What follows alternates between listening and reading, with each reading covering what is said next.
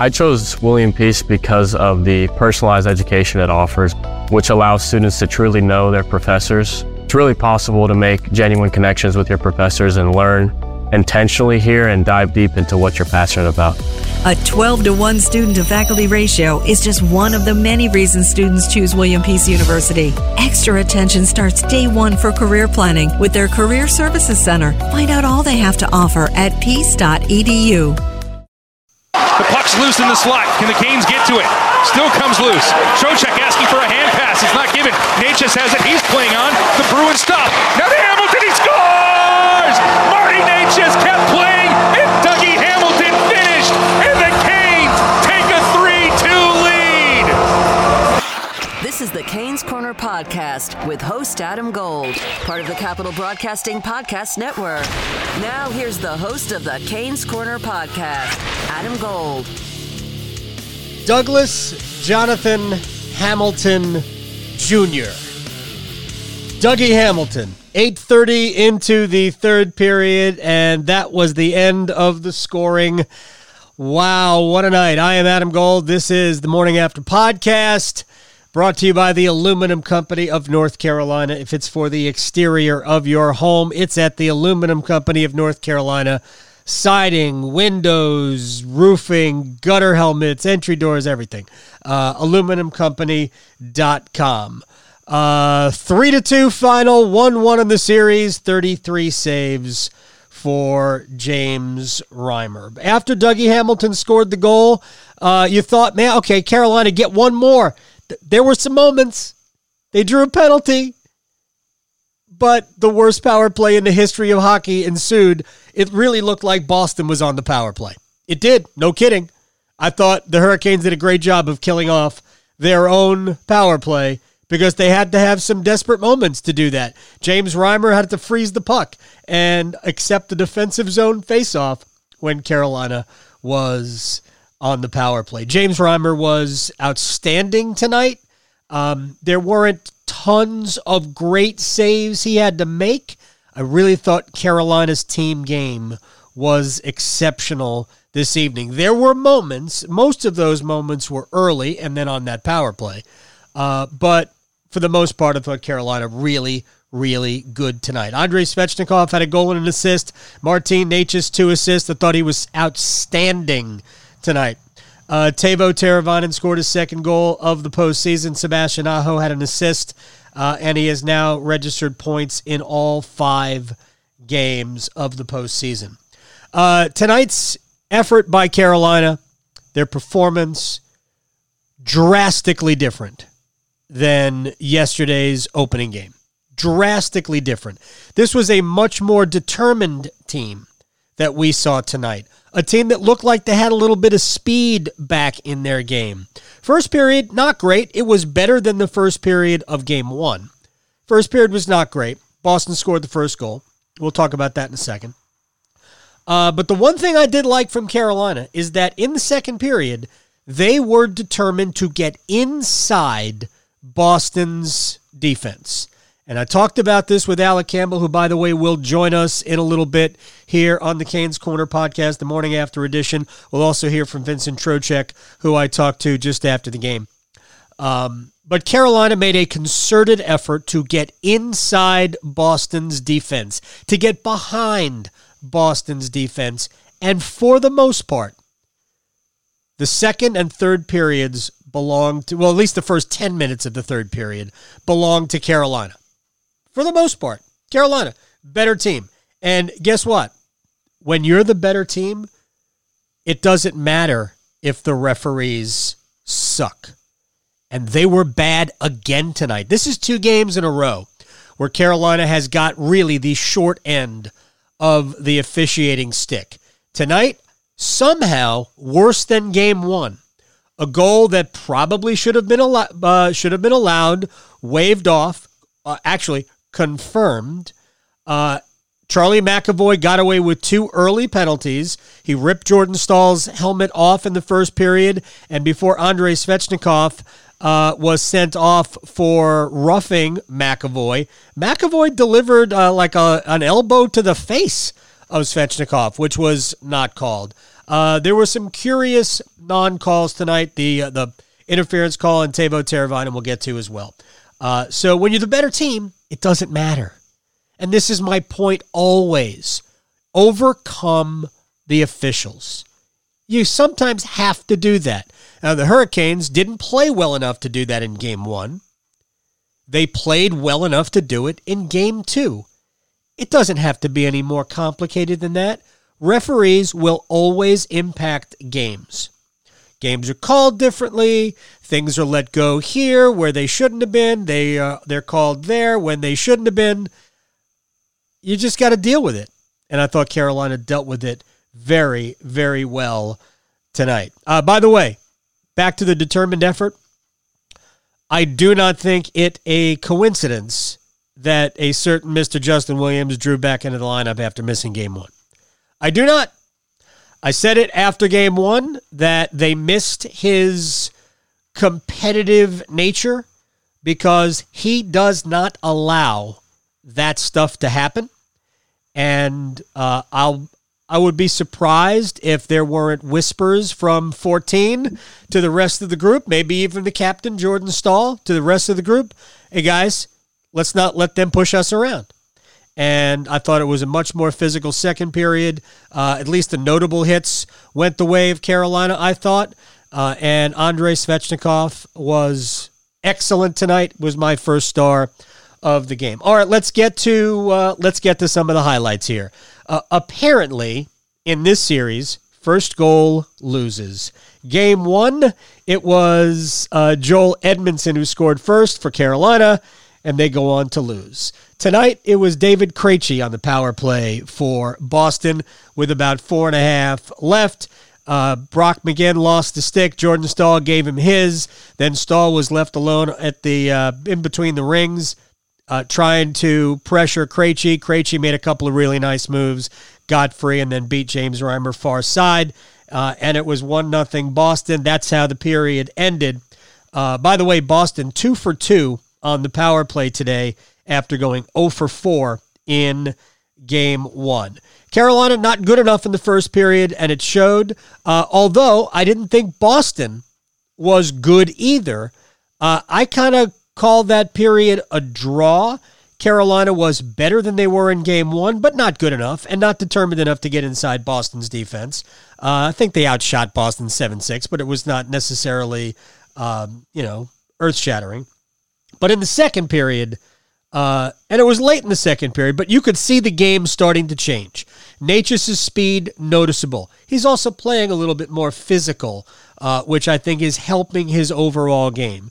Then Svechnikov delivered the shot to McAvoy, and maybe that was in a way retaliation for McAvoy getting away with the elbow to Svechnikov's chin. But Svechnikov and Zdeno Chara went off for coincidental matching roughing penalties at 6:57. And I didn't think Chara did a whole lot other than maybe lecture Svechnikov to not hit McAvoy when you can see both numbers on the back. But I don't think Svechnikov really cared what Chara had to say. They went to the box, and that was that. But I thought the game kind of changed. And at 4-on-4, the game started to open up a little bit, and I thought Carolina's skating became more evident. And then, with about 3.5 minutes left in the second period, the Hurricanes started to figure it out. Aho waves at it. Canes keep it in. Svechnikov spins to Teravainen. Cross ice. Teravainen in the slot. He scores! Teuvo Teravainen wrists it home, and we're tied at 1. It was a power play goal. Chris Wagner was in the box for elbowing, and that's the big three. And Williams providing the net front, really taking the eyes away from Tuukka Rask there. Gave Teravainen the upper blocker side corner, and it was a snipe, and it's 1-1. Okay, we take a breath. Wait, don't breathe too much, because 1:28 later, Marty Necas spotted Svechnikov in the slot and dropped a dime. Conley picks up the puck. He comes away and sends it in. He's been good, Van Riemsdyk. Looks like so far that pre-shoulder surgery. Now Van Riemsdyk at the point to the far boards to Svechnikov in the slot. He scores! Andrei Svechnikov point to the passer, and the Canes take a 2-1 lead. Yeah, that passer was Martin Necas from the wall right across to the slot to Svechnikov, who cradled it and just whipped it right past Tuukka Rask near side, and it was 2-1 Carolina. I cannot tell you how good a pass that was. Necas right through traffic, but a beautiful, hard bullet pass that Svechnikov gathered and put it away. So it's 2-1, and Carolina's in great shape, playing well, and then mysteriously, out of nowhere, Torrey Krug skates backwards, trips over Teuvo Teravainen, and because, I don't know, referees, Frederick Loyer, whatever his name is, King Julian, Turbo is in the box for interference. Again, bad call. 3.8 seconds left. Brad Marchand deposits a puck that was sitting at the side of the net, and it's 2-2. 3.8 seconds left in the second period. You heard in that last play-by-play call where Trip Tracy is talking about Trevor Van Riemsdyk being pre-shoulder surgery Van Riemsdyk. I actually thought Trevor was, for the most part, good tonight. But on that particular play, you can't be standing in front of the crease when Brad Marchand is to the side of the goal and allow Marchand to pick up a loose puck and put it in like that. You can't do that. You have to put your body on Brad Marchand. And that is something that Trevor Van Riemsdyk, I'm sure, understands. And I'm sure if he doesn't, it will be pointed out to him. Because even though that was a bad penalty, the goal was really avoidable. I know it's a power play goal, but the goal was avoidable. So there we go into the third period, 2-2. But as I pointed out, Carolina was the better team in the second period, significantly the better team in the second period. Don't dwell on bad calls and bad breaks or whatever. Just go back out on the ice and do your thing. And that's exactly what they did. And after the first maybe minute, maybe 90 seconds, where Boston had a couple of really good chances, Carolina applied the pressure, and it paid off. The puck's loose in the slot. Can the Canes get to it? Still comes loose. Trocheck asking for a hand pass. It's not given. Necas has it. He's playing on. The Bruins stop. Now to Hamilton. He scores! Marty Necas kept playing, and Dougie Hamilton finished, and the Canes take a 3-2 lead.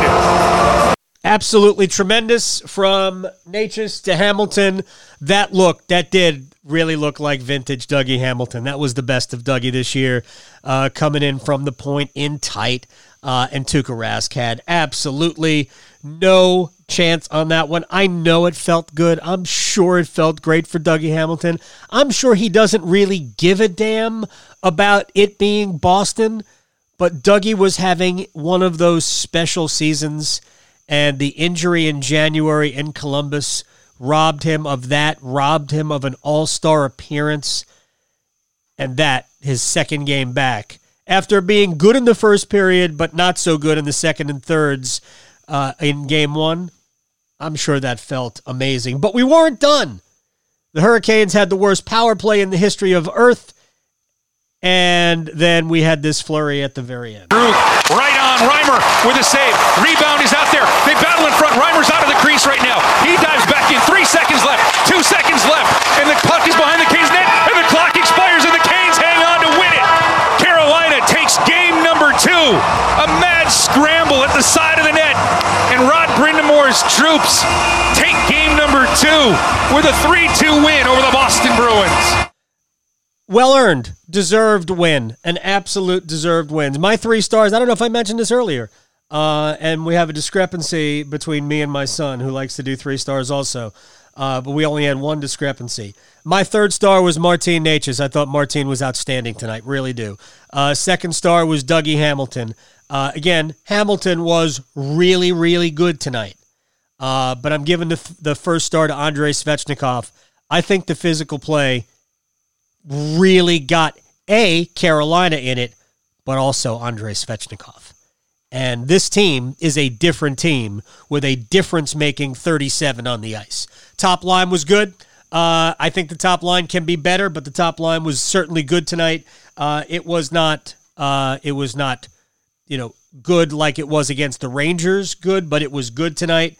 By the way, subtle move where Brind'Amour takes Svechnikov off that top line, maybe to split up, kind of divide the wealth, if you will. But I thought Jordan Martinook was very good playing with Aho and Teravainen. And I realized that Brind'Amour will have last change, so he can set the matchups in games 3 and 4. But I didn't hate Jordan Martinook playing with Sebastian Aho and Teuvo Teravainen. I think Martinook has the energy and the forechecking ability to play up in the lineup when he wants to, when they need him. I don't think you do it for a long period of time, but I think Martinook can be effective in short bursts on that line. The line of Trocheck, Necas, and Svechnikov was outstanding. Absolutely great tonight. They created the last goal, but they were very noticeable just about every time they were on the ice. Frankly, I think they were the best line in the first period, which was not a great period for Carolina, but I thought they did some good things there too. So it was really nice to see that line play well. Trocheck didn't get on the score sheet, but it was a +2. Necas and Svechnikov each had 2 points. Morgan Geekie continues to make, he didn't play a ton tonight, but he continues to make very, very subtle, smart plays. But they end up playing almost 12 minutes. But he just does a lot of subtle, smart things that they help you win. They avoid trouble. And Morgan Geekie is essentially being asked, just make the right play. And if there's one thing that this kid knows how to do is make the right play. Slavin and Hamilton, I thought, were great. Obviously, Hamilton had the goal. I thought Jacob Slavin made up for what was not a great game 1 with a typical Jacob Slavin do-it-all type of game 2. And I thought Hayden Fleury was super tonight. That was my son's third star was Fleury. I thought Fleury was super tonight. Absolutely super. And he didn't play a ton. It's just 16-10, which I think puts him in at, as if I could see it here, yes, puts him as 4th among defensemen in ice time. But I think Fleury was great. I thought he was great on sticks. I thought he was physical. And I don't foresee Hayden Fleury coming out of the lineup unless his game goes south. I think he has earned the spot. If Sami Vatanen can stay in the lineup, I think he will stay in. Jake Gardiner will stay out. I could see maybe Gardiner coming back in for Van Riemsdyk, but I thought Trevor was okay tonight. I didn't have any problems with Trevor Van Riemsdyk. He did not play a ton. He played just 12:55. He and Fleury were a pair, but I thought Fleury was really, really good tonight.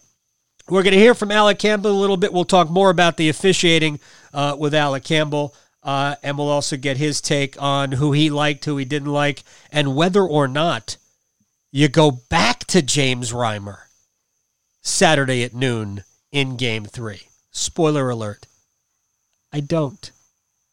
I'm not saying that I don't think Rod can make a bad choice right now. I think both guys are playing well, and I think they'll go back to Mrazek in Game 3. You know how Mrazek likes to play at home anyway. All right, so not on the score sheet, but very much involved in what turned out to be the go-ahead goal, Vincent Trocheck. You guys had a lot to put behind you, I thought, in this game. Game 1 wasn't what you guys wanted to put on the ice, and it looked like you guys might have gotten the short end of the stick from the third team on the ice a little bit. So how did you guys kind of pull together and do this? Well, I mean, playoffs are a different game. It's a 7-game series. You can't really dwell on the past. You lose one game, you got 6 more. You got to win 4 out of the 7. So it was just a matter of us putting that one behind us and making sure we played our game. And we didn't play our game last game, so we knew we had to come out strong enough. Even the first period, I thought you guys were better, but Boston makes it so tough to get to the middle of the ice. But it looked like from the second period on, you guys did get to the middle of the ice, even got behind their defense some. Was there any change made? How'd you guys do that?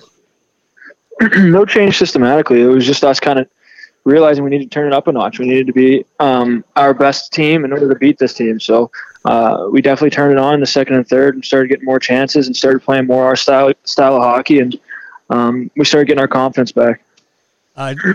What did the Svechnikov hit on McAvoy? I know he went to the bench, he went to the penalty box for it, but did that kind of give you guys a charge, much like Brady Shea in the first game against the Rangers with an early hit gave you a charge then?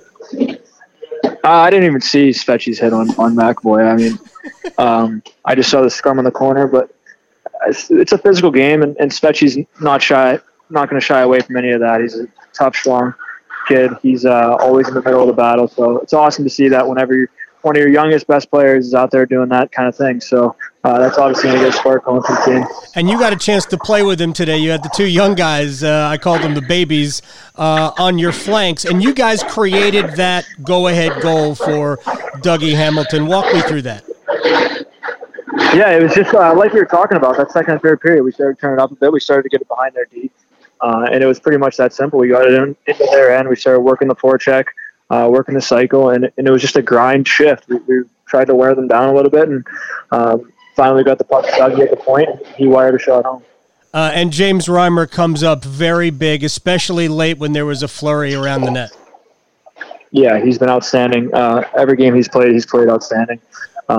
He's proven this whole time that he can be extremely good and help us out and help us win games. He did that against New York, and he did it again tonight. I want to ask you about Martin Necas, who you haven't played a ton with. You've played with while since you've been here, but he seems like he's just playing a little bit more physically. What have you seen from him these two games? Because I thought he was good in game one too.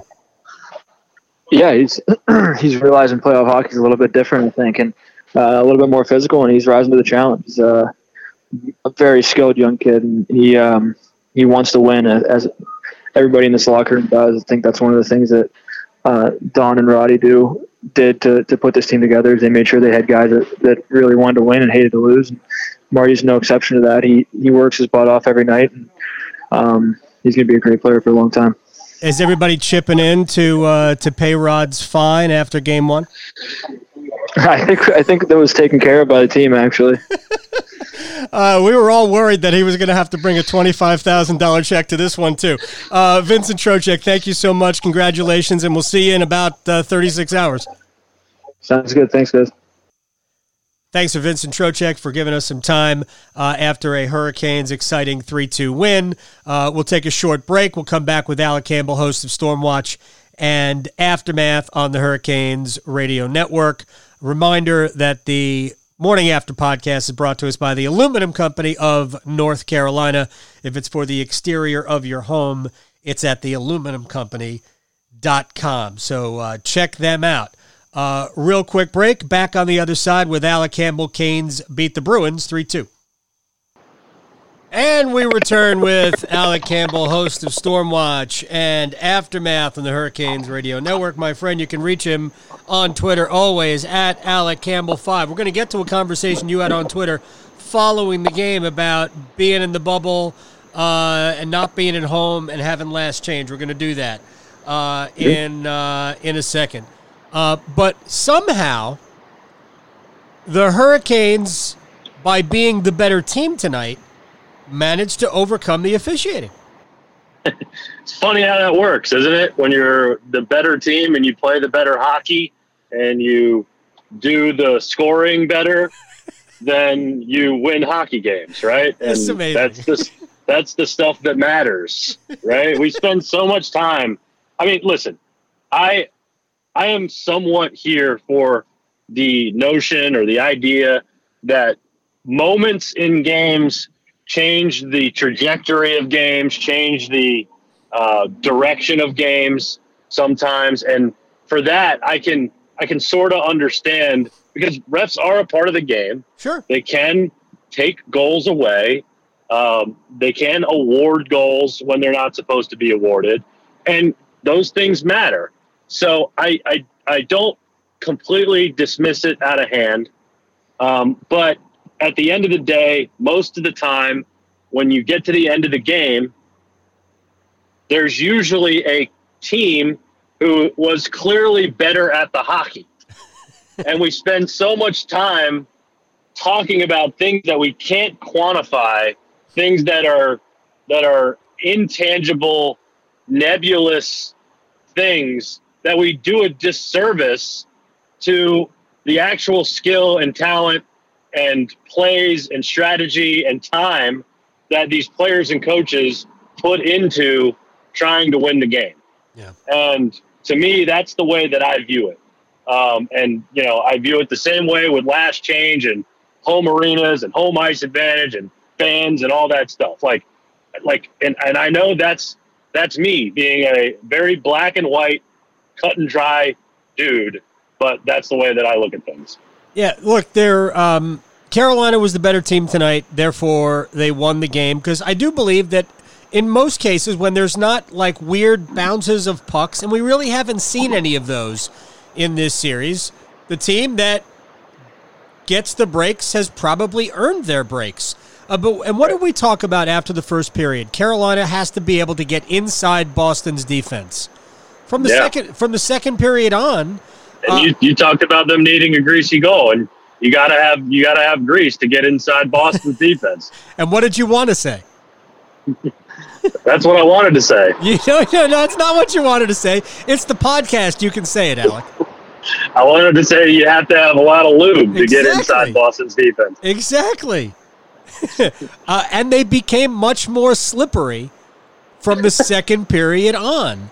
They just, yes. I'm not saying they lived inside Boston's defense, but they spent a fair amount of time there. Right. They get the power play goal so I'm trying to think who I guess it was Wagner was in the box for elbowing. They get the power play goal, which Justin Williams in front of Tuukka Rask takes his eyes away. Then a minute 28 later, Svechnikov is in the slot. Necas with a great pass across to Svech, who cradled it and beat, I think, Rask far side. And then that in the third period, that group, obviously we had the goal not allowed, but where were they? They were all over the top of the crease. And then the Trocheck line, which was dynamite tonight, they create the chance for Hamilton. They lived inside. Well, they didn't live, but they spent a fair amount of time inside Boston's defense. It's amazing how it works better. Yeah, and I feel like the theme of the night really was about overcoming things, and whether that's the officiating, whether that's giving up 2 power play goals to Boston, typically that's not going to be a recipe for success.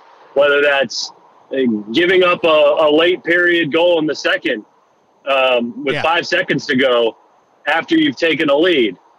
And also just that, these aren't the types of matchups that I feel like favor the Hurricanes in terms of the way Boston plays. So they have to overcome that as well.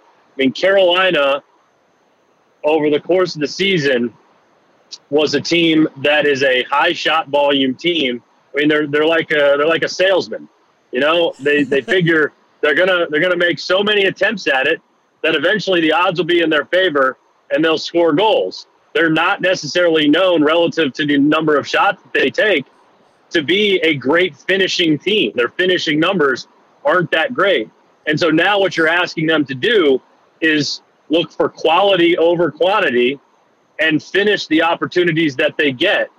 You can't just fling pucks against Boston. So much stuff doesn't get through. They do such a good job clogging up the middle of the ice that you can't get to the quote-unquote hard areas, like John Forslund likes to say, and you can't get pucks through to the goaltender to try to get second and third opportunities on rebounds. So that means that you have to be patient, you have to wait, and when you do get the opportunity, you got to capitalize on it. And that's not necessarily the way the Hurricanes play hockey right now, or what was their DNA, or what is their DNA under Rod Brind'Amour the last couple of seasons. We've seen way more games where it's been pond hockey, 4-3, 5-4, 6-5 type games. We don't see many Hurricane games right now, this era of the team, that are grinded out 3-2, 2-1, 1-0 wins. And so the matchup doesn't necessarily favor the Hurricanes, but they stayed patient towards the end of the second period, the last half of the second period. They had tons of zone time. They were cycling pucks, and they were waiting for opportunities. And you saw Teuvo Teravainen snipes one. Martin Necas finds Andrei Svechnikov, and he buries it. Third period, Dougie Hamilton, just an absolute cannon. That was amazing. May have decapitated Tuukka Rask if he was in the way of it, but he buried the chance that he got. And that's overcoming, a style of play that doesn't necessarily suit you all the time. So it was really a solid effort from the Hurricanes tonight on a lot of fronts, but man, it wasn't easy, but they came away with a big win. That's good on them for all that. And I really want to credit Carolina's penalty kill for killing off their own power play. Yes. I have no idea what I saw, but it really did look like Boston was on the power play. Carolina couldn't get to the puck. It took a lot of desperation to kill that one off. Let's talk about James Reimer. Because there's a couple of things I want to get to before we wrap up. James Reimer I didn't think he had to be outstanding tonight. I thought Carolina's team game defensively, even though there were some squirrely moments, there weren't a lot of incredible chances. Clearly, there were some good ones, and there were some that Boston missed the net on, and they'll probably rue that. But Reimer was very good tonight. He has now made 70 saves on 73 shots in 2 starts. So I'll start from the back end. Do you go back to him in Game 3 at noon on Saturday? I don't know. I mean, I feel like my gut says he's going to go back to Peter Mrazek, only because it feels like the only reason Reimer played this game was because they were thrust into a sudden back-to-back scenario and then ended up heading into a second overtime period, and Peter, got a fair amount of work in. So I kind of figured Peter would probably get the start today if that weren't the case. So I'm going to say they go back to Peter on Saturday. Although, I mean, right now, the way that they're both playing, I don't really have a preference, to be honest with you. Right. I mean, Reimer's been pretty good. And I actually thought that I agree with you on the team defensive effort. I mean, I thought the first period was pretty boring, to be honest with you.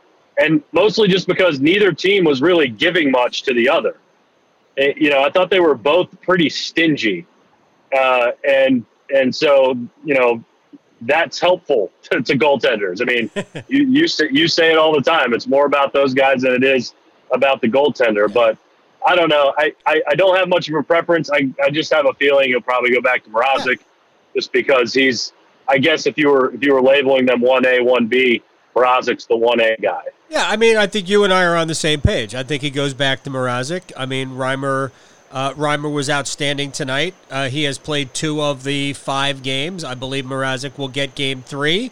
If he plays well, I mean, I could reasonably say that Mrazek will probably get Game 4. This is something Rod told me at the beginning of the playoffs. Pete's our guy. He was our guy going in, and Reimer is more of a backup probably than McElhinney was. But remember, they rode Mrazek in the first round of the playoffs last year until he got hurt in Long Island, and that's when Curtis McElhinney got the crease back. But, yeah, I think they'll go back to Mrazek. But, again, I think you're right. I don't think they can make a bad choice at this point. And it is about the 18 guys in front. Now, let's get to some of those 18 guys in front.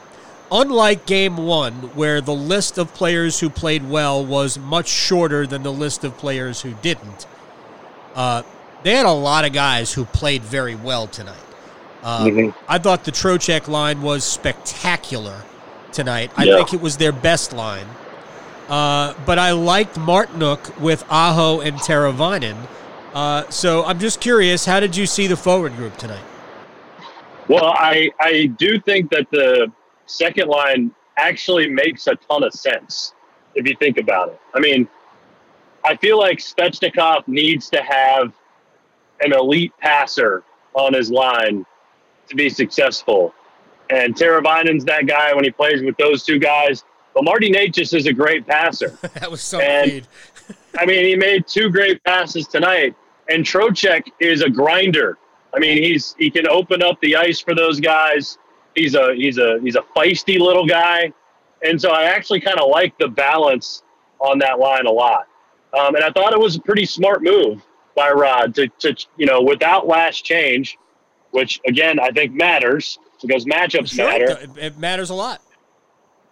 That I thought it was smart that you make Bruce Cassidy, you make them have to think about who they're throwing out there a little bit more. It's maybe a little too easy for them to match up when you've got Svechnikov, Teravainen, and Aho all on the same line. So I like that. Martinook playing up with those 2 guys, I mean, kind of the same deal where you got 2 really skilled guys and one guy who's going to, clear everything out for them. So I'm cool with that. I was really cool with just about the way they rolled out everything tonight. I didn't think that Dzingel was as noticeable as he has been in the past, but I'm not sure he played his way out of the lineup. So I'm cool with him staying in there. But, yeah, I mean, ultimately I liked what Rod did to try to change a couple of things up after, not really generating a ton in game 1. Yeah, I was listening to Tripp, and Tripp says that what he liked about separating Svechnikov from Aho and Teravainen was that it essentially gave Svechnikov, it got him away from from Boston's top line. But look, I don't know. I think you could also look at it as a demotion if you want, because Svech wasn't good in game 1. I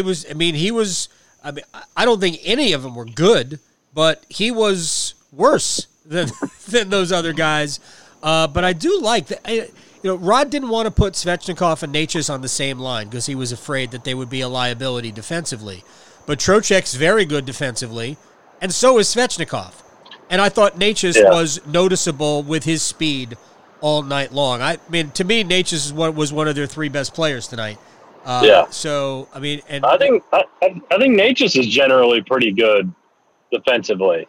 I think he's getting it. He hasn't always been, but I feel like he's grown into it a little bit more. What did Vincent say? He said Vincent thinks that he's kind of jazzed by playoff hockey.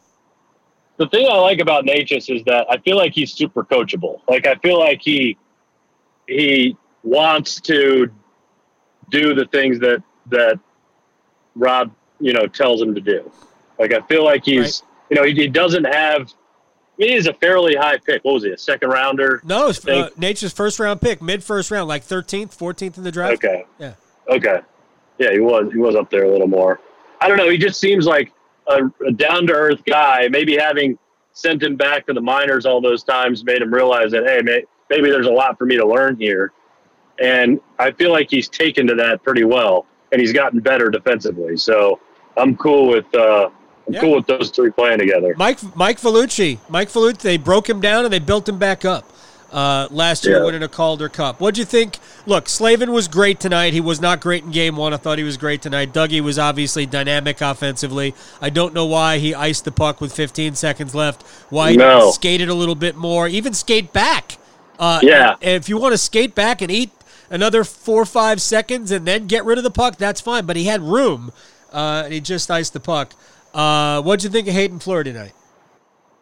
Oh, I liked Hayden Fleury. Yeah. I mean, he's still. It's almost like something has clicked in his mind in terms of being more physical. Like that was the one thing he even admitted to himself. And I remember you and I having these conversations in the off season about, man, if Hayden, would just find a nasty side to himself, he could be really good. And now it's like he's enjoying it, and it's like, I hope that it doesn't become a thing where, he gets too enamored with it, because then you just, you get a little bit reckless and you put yourself in, bad spots. But so far, man, he's making great decisions about the physicality. But I mean, I had no real issue with Hayden tonight. Did you? No, I loved him. I loved his game tonight.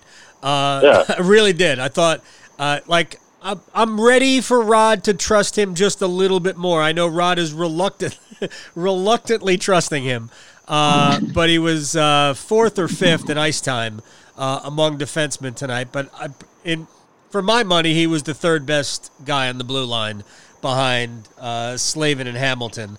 Brady Shea, I thought, struggled a little bit tonight. Maybe just early he struggled. I think he was good late. Vatanen was okay. I don't think Vatanen was noticeable. But then again, as a defenseman, maybe you don't want to be noticeable. And I thought Van Riemsdyk, who didn't play a ton, I thought Trevor was pretty good, except on the Marchand goal, where Trevor was just kind of standing there. I'm like, come on, see number 63 next to you? You've got 9 inches on him. Get your stick in his chest and move him off the spot. But I have sort of mixed feelings on that. I mean, here's the thing: when you post up there, it's because you don't want to give up that goal.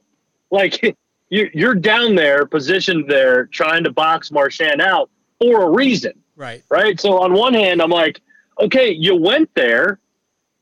Now you gotta like. What, if you're not going to do anything about it, you might as well not be there at all. But you went there, right? Yeah, I mean, it was the old there but not there type thing that Rod likes to talk about. But then on the other hand, it's like, well, I mean, he was kind of doing what he was supposed to do, and then the puck gets thrown off the post, and it's a tough play to make. I mean, he's got to turn around, and swat at Marchand at least with the stick if he can. I mean, he can't just turn his back to the play, otherwise he doesn't really know what's going on.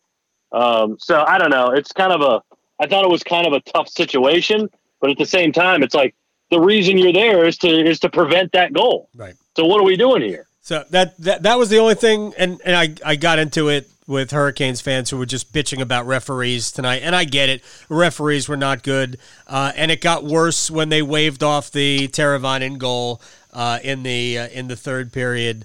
But yeah, I mean, look, it was a terrible call. Teravainen didn't do anything to warrant the interference call. And it ends up being a Boston goal. I'm like, we can bitch all we want about the bad call, but it's kind of a mental lapse that, in my opinion, that leads to the goal. So let's not get lost in why the goal was scored. All right, one more thing before we let Alec Campbell go. And by the way, I am just about through with this Deep Blue Saison from Gizmo. Ooh, very good, a little blueberry ale. So very nice, very good on a warm summer evening when there are cicadas singing and hummingbirds invading my screened-in porch, Alec. All right, so I saw you having a conversation on Twitter. Let's just let's do this for a couple of minutes and then we'll say goodbye. There is no home ice advantage in these playoffs because nobody's on home ice now because Toronto and Edmonton have left the bubble. There are no fans in the stands.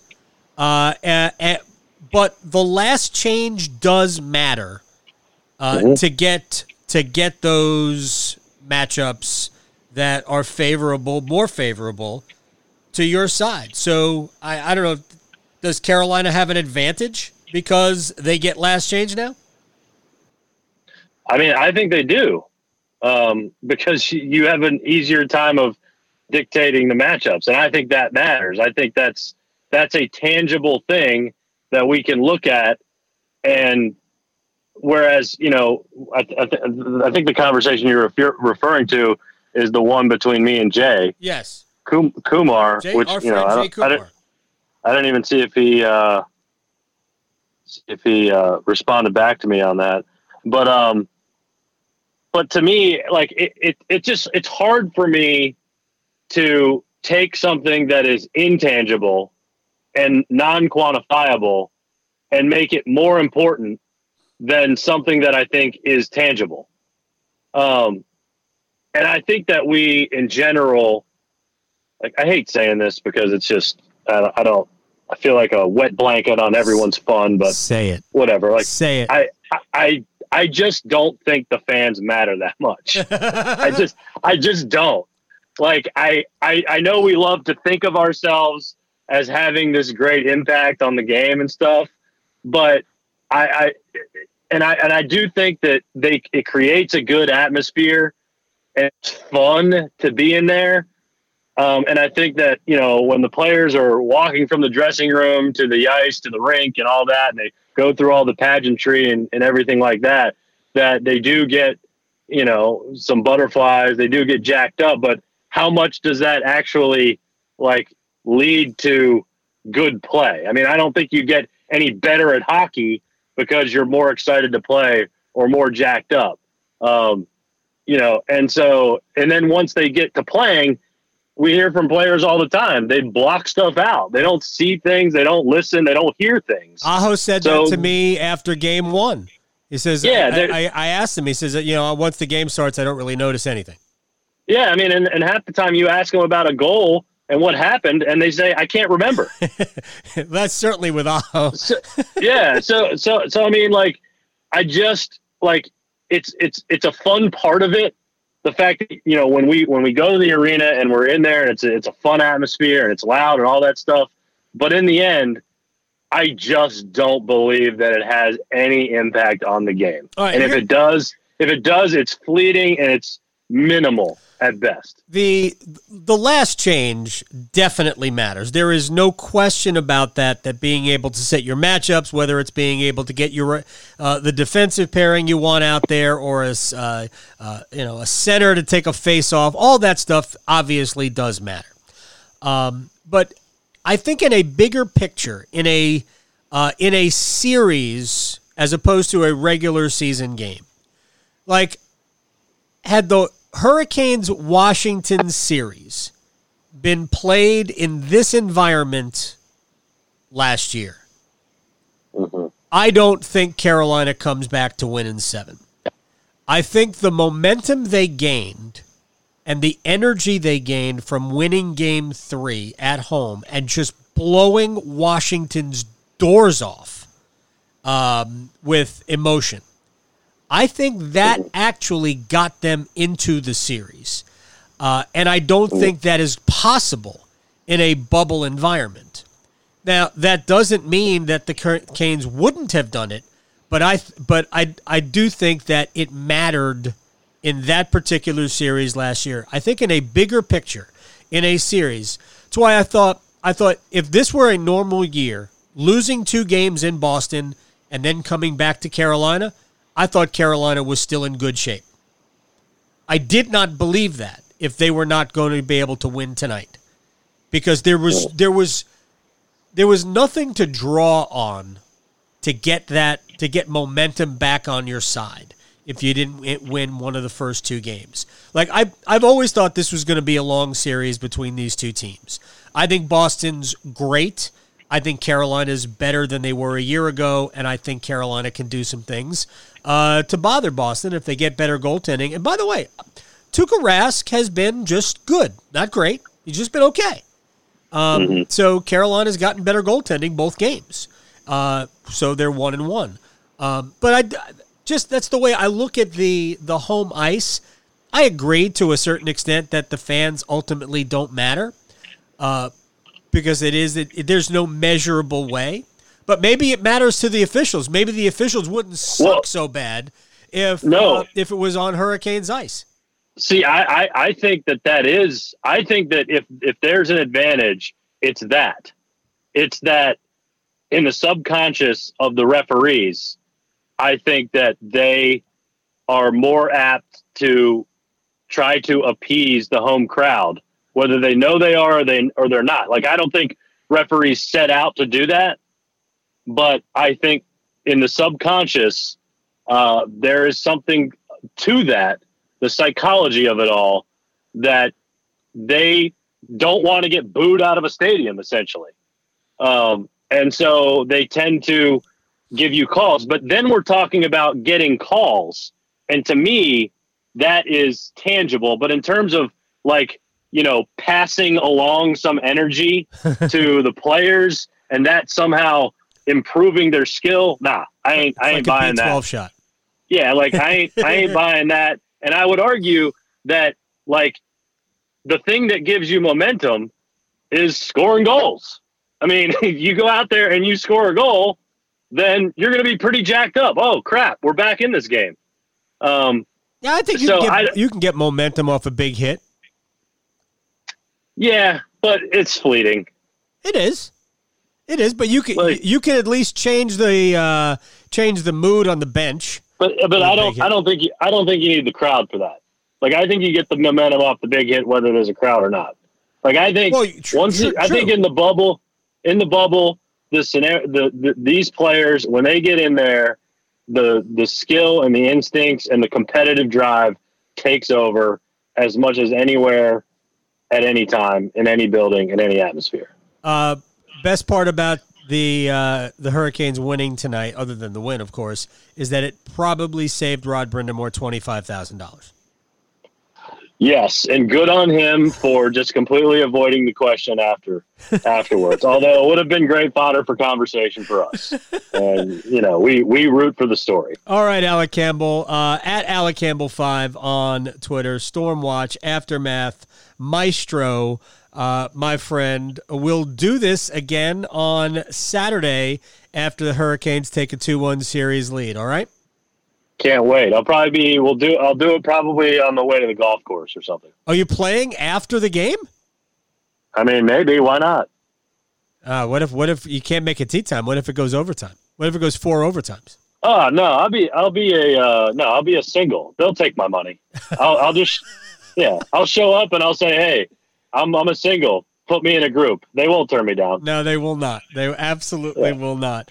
All right, Alec, thank you so much, man. Appreciate your time as always, and we'll talk again.